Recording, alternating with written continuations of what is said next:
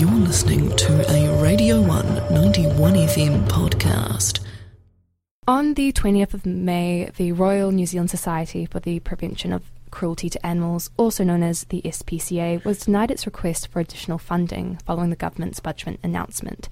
This comes as a disappointment to many animal welfare supporters, including SPCA Chief Executive Andrea Midgen, who says the lack of financial support for the government for a job which essentially sits within the Ministry of Primary Industries is a bitter pill to swallow.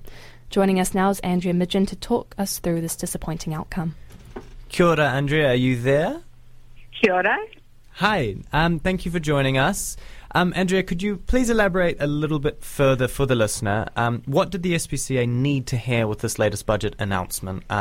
How far away are we now from the required government funding? And why do you think it is that the government is failing to properly recognise the vital role that the SPCA plays in animal welfare? Absolutely. So it costs SPCA about $12.7 million a year. That's $12.7 million to run this inspectorate service as a co-regulator with the Ministry of Primary Industries to deliver on the Animal Welfare Act. And the government currently gives us $2.5 million a year to provide that service. And like everyone across the country, costs are only going up, and it's just getting harder and harder for people, to support us to that sort of level, and also for us to be able to deliver the service across the country the way that we need to do it. And that's quite frustrating. So this huge gap in funding, that's being filled in by generous Kiwis, by who's that? Who's footing the generous bill? Kiwis, but we're getting a shortfall in that we can't get enough donations to cover all the services we provide, because obviously we provide more than just inspectorate services. We also have got shelters that care for sick and vulnerable animals as well. And so it's really difficult. And I think your last question was why. I think in the previous years, governments considered that the generous public have supported SPCA for the last 150 years and will continue to do so.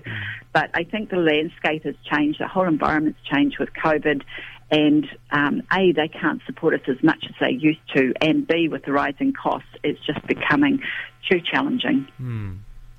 Can you tell us a little bit about some of the tangible impacts that this lack of funding will have? What does it mean for the SPCA?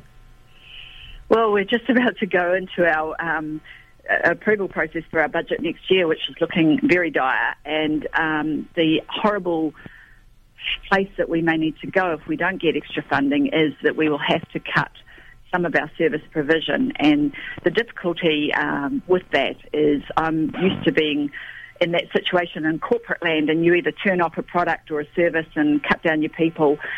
But if we do any of that, then animals are going to suffer across the country, and that's just unpalatable. And so we've got to come up with another solution.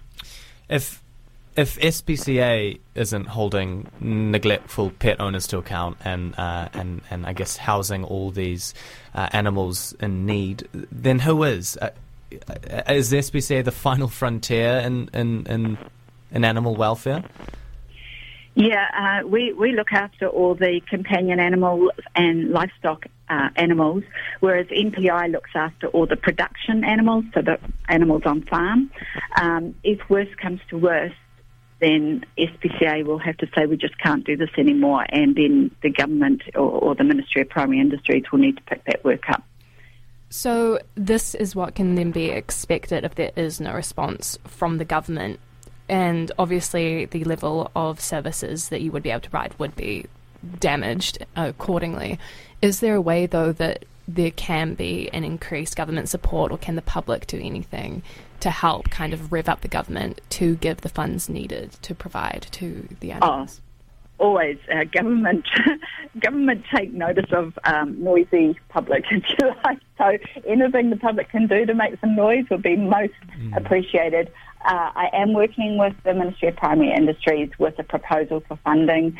As I say, we didn't get anything in this budget. At least we haven't been advised of anything at this stage. So we are going to put a proposal to them following my board meeting next week. That was a Radio 1 91 FM podcast. You can find more of them at r1.co.nz/podcast.